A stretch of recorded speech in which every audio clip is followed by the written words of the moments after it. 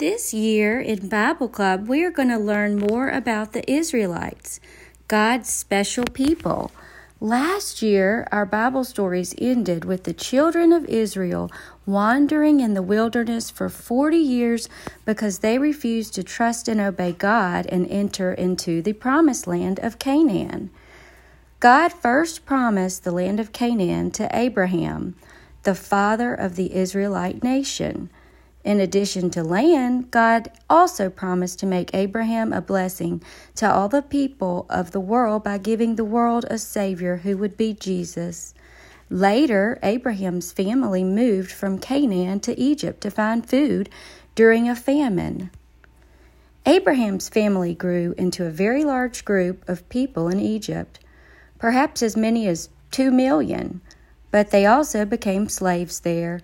After about 400 years, God called Moses to lead the Israelites out of Egypt and back to Canaan. God was with his people and helped them on their long journey back to the Promised Land. He gave them his laws, the 10 Commandments, and provided food and water for them in the desert. At the border of Canaan, Moses sent 12 spies into the land to see what it was like and report back to the people.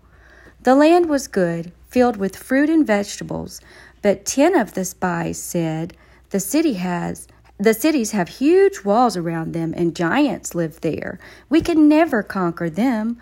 We and our children, all of our children will die. 2 of the spies, Joshua and Caleb, said, God is with us. He will help us. We must not be afraid. But the people listened to the bad report and refused to enter the land. Because they rebelled, instead of trusting God and obeying him, God made the Israelites wander in the wilderness for 40 years.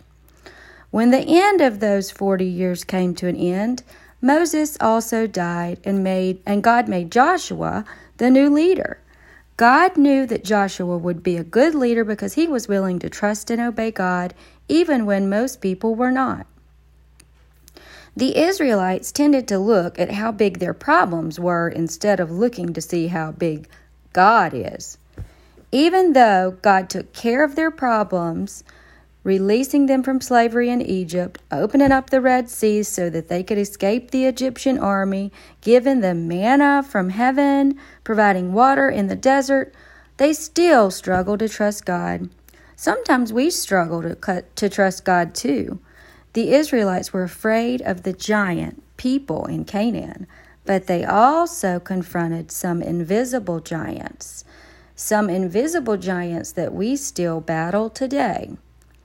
In our lessons this year, we're going to learn about people from the Bible who faced these invisible giants, and we are going to learn how we can have victory over these same invisible giants in our own lives. Are you curious to know who these invisible giants are? The giants of selfishness, disobedience, discouragement, envy, fear, anger, pride, my own way, unbelief, and boasting. Our story today is about Joshua and how he fought the giant of fear. There were a lot of things that probably made Joshua afraid.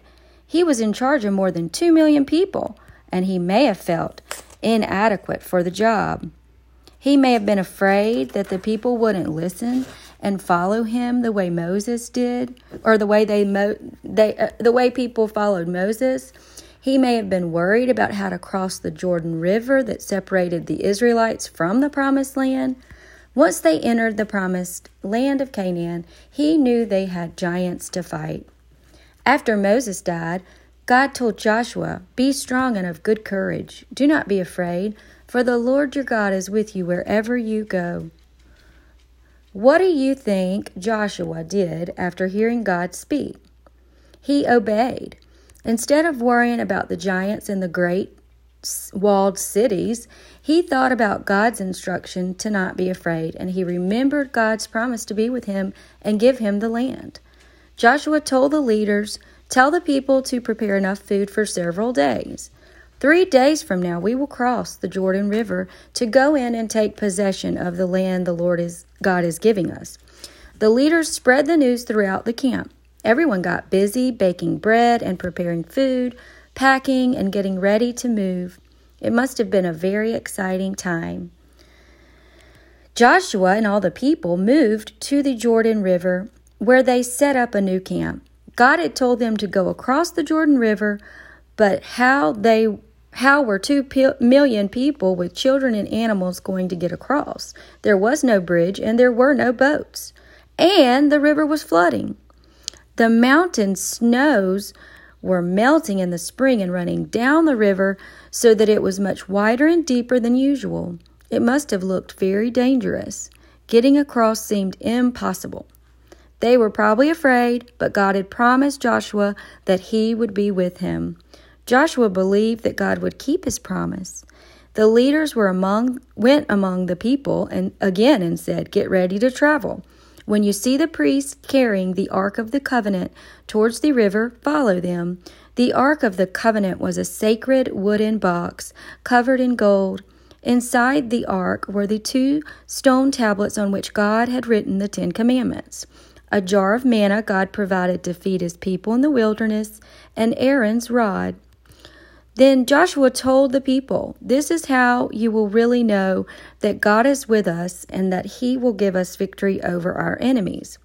When the priests who are carrying the ark walk into the river and stand up there, the water will stop flowing and we can walk across." As all the people watched, the priests carefully carried the Ark of the Covenant straight into the river. When they stepped into the water, the miracle happened just as God had said it would.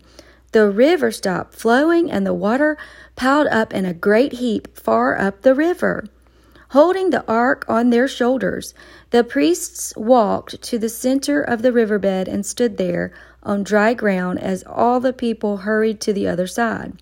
Mothers, fathers, babies, little children, grandparents, soldiers armed for battle with all their carts and animals. Joshua told one leader from each of the 12 tribes to carry a large stone.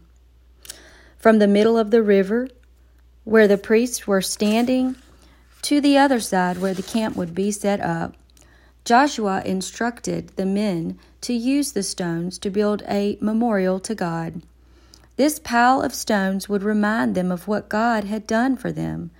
Later, when their children would see the stones and ask what they meant, the parents could tell them how God brought them across the river on dry ground. Also, when the unbelieving people in the land would see the stones, they would know that the true and living God had worked a miracle for his people at the river. When all this was done, Joshua told the priests to bring the ark up out of the riverbed. As soon as they did, the river began to flow again and went back to flooding as it had before.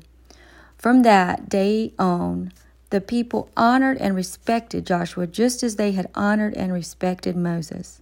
They realized that God was with him in a special way and that God would use him to do great things.